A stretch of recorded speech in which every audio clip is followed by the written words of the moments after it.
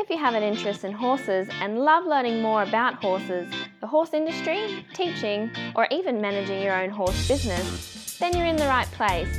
We would love you to join us on our mission, which is to improve the lives of horses around the world through the education of riders, handlers, and trainers. So get comfortable, listen in, and enjoy. Today's chat's been brought to you by International Horse College. We have a mission to improve the welfare of horses throughout the world through the safe education of riders, handlers and trainers, and that's what these chats are all about. Registered Training Organisation 31352. Today I'd like to introduce you to Lee Bierman. Now, Lee's a level 3 dressage coach. She's also a Grand Prix rider, Grand Prix trainer and Grand Prix coach. So when she was young, she set this goal for herself, and we're going to talk to her about her journey through that. Along the way, Lee's also been a teacher. She's been a university lecturer within equine studies. She's been on the state and national team and has just come back from a trip to Argonne. So how are you, Lee? I'm great, thanks, Glenys. Great. Lee, can we start off just telling me a little bit? Now, I know that you set yourself a goal to be a Grand Prix rider, Grand Prix trainer, Grand Prix coach. When did you set that goal? Probably when I first started dressage. I did pony club for a long time with Wynnum Pony Club and banged around doing bending races and rode for the Queen doing a bending race, actually, which was very exciting. And I did some camp drafting and endurance riding and eventing. And then I discovered dressage, and from then on it was an addiction. Okay. And I think it was once I discovered it that I decided I wanted to go to the top 3 levels. Okay, that's good. Now, what about your favourite quote? Have you got a quote you can share with us? My life quote, I think, is always choose happy. We all come to a fork in the road at some stage where we can choose to be happy or not to be happy. And I think we're responsible for our own happiness. And when we're given that choice, I think we should aim to choose happy. Okay. And is there one particular time that you've decided to choose happy rather than not choosing happy or having another choice? Many times. I actually exercise it probably just about every day when I can. and when I'm feeling overpowered, I try and think, well, what will make me happy? What part of this choice will make me happy? And I try and follow that road. Okay, that's good. All right. Now, you've chosen a career with horses. Did that come at the same time where you said, right, I'm going to be a Grand Prix rider, coach and trainer? I think I chose a career as a teacher very early on. My mother used to tell me stories about when I was 3. I always wanted to play school, and I always had to be the teacher even though everybody else was 6 and 7 years old. So I became a teacher first, and while I was studying, my riding sort of had to take second place because it's like a 4-year university course to get to where I wanted to go. But I had horses from when I was about 15. I bought my first horse. And as soon as I got into my teaching career, I started to incorporate the two and actually introduced riding into the sports curriculum at Toowong High School, one of the very first schools to have riding as part of their curriculum. That's great. Yeah, very innovative. Okay. Now, if someone's going to get into a career, if someone's going to say, right, I'm going to have the same goal to be a Grand Prix rider, trainer and coach, or even if they don't set the goals quite as high, what sort of core skills do you think that they need to be able to do that? I think you need a major work ethic because it's all work. Yep. And people who aren't addicted to horses don't understand why you're willing to work so hard. Yep. So I think you need a work ethic, you need an open mind so that you can take on advice from people who know more than you, and you need to stay humble. You need to accept that there are people who know more than you. And for some people, that's a major stumbling block, unfortunately. I think those are really good core skills to have, yeah. Okay, now say someone already has been working in the horse industry for a while, and they say, right, I'm going to set a goal or I'm going to do something to excel in my career. What do you think are the keys to them excelling? You know, they've already got a work ethic, they've already got an open mind, they're already humble, but what makes them better than everyone else around them? I think it's the absolute dedication, and I think to stay enthusiastic, to always think you can do something better. There's always somewhere to go. You haven't actually reached the end of the path. I know in my coaching career I've coached some people are extremely talented riders but have never gone to the full potential of their talent because their drive just wasn't there. I think you need the drive. You need people around you who recognise that drive, and you need to make the sacrifices, sometimes social life or a new car or whatever it means, moving away from your family so that you can progress. Okay. Now, tell me about, and I know you're going to say, there's so many, some people who've influenced you and helped you learn more about horses, and not just who's influenced you, but how they've influenced you. There has been a lot, but I think it's pretty easy for me to pick out the main influences. One was Kev Wallen, who ran a riding school down at Wynnum, and that was the first time I had unlimited access to horses. I used to go down in the bus, walk 2 kilometres and go and work at his riding school before I even owned a horse. Yep. After that, I think Gul Wadia, who was my first dressage coach, and she instilled in me the love and respect for dressage training, and that stayed with me, and still to this day I use some of her quotes. My favourite one is nonchalant but be vigilant. So when you're riding, you have to look nonchalant but be vigilant so that you're able to do it to the best of your ability. And more recently, Andrew McLean.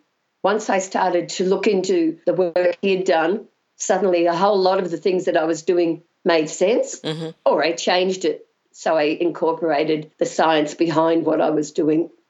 And I think the other influence has been every student I teach. I think if you have an open mind, you can learn something from everyone. And I'm forever picking up things from the feedback I get from my students. Okay, and Andrew McLean is an earlier guest on our podcast, so if people want to find out a little bit more about him, they can go back and look. I think it's episode 3. Now, talking about training tips for people, but what do you think's the most common problem for a dressage rider? It may not be the most common, but one that you find that you're having to fix all the time, and you might have a unique way of teaching people to improve this. Something that you're looking to improve. I think the most common request when people come to me, and I think to most coaches, is they're having problems with the contact. Okay. Everybody wants to know how to make the horse more round and how to get the horse on the bit. But if you look at Andrew's training scale, contact comes in as 4th. If you look at even the German training scale that we base all our training and training of judges and coaches, it goes rhythm, relaxation, then contact. And my own system, I go line, gait, and then frame or contact. So to try and convince people that you don't start trying to put the horse's head down, you start first with trying to feel how the horse moves, adapt that movement to what you need, and most of all, being able to put the horse on a set line. And I think that was one of the things I brought back from Aachen when we did our judge training over there was, yes, the quality of the paces was very important, but equally important was precision. And that was really something that our training judges sort of drove into us. You must be precise, because if you can put a horse on a line, it shows 2 things. It shows that you know where the line is, and that's important if you're going to go and ride a dressage test, and that you also have enough control that you can steer a horse onto an exact line. And what I've generally found is if you work on the line and then you get people to think about, and people have to make that decision before the horse takes its first step, exactly what line do I want this horse on? And you're making that decision over and over and over in a training session. And then the next thing you decide is what gait. So if it's going to be trot, which trot? Working trot. And then is this my best working trot? And I've found that 9 times out of 10, when people have the correct line and the gait that they wanted to have, the contact looks after itself. Yes. Yep.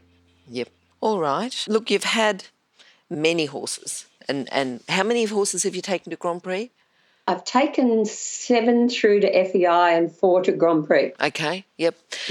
Of all of those, and it may not even be one of those, which is the horse that's influenced you the most? Cadenza, I think. Lovely grey mare. I just, as they say in the ad, I wish I knew then what I knew now. I think we could have done maybe even better, but she was just a magical horse.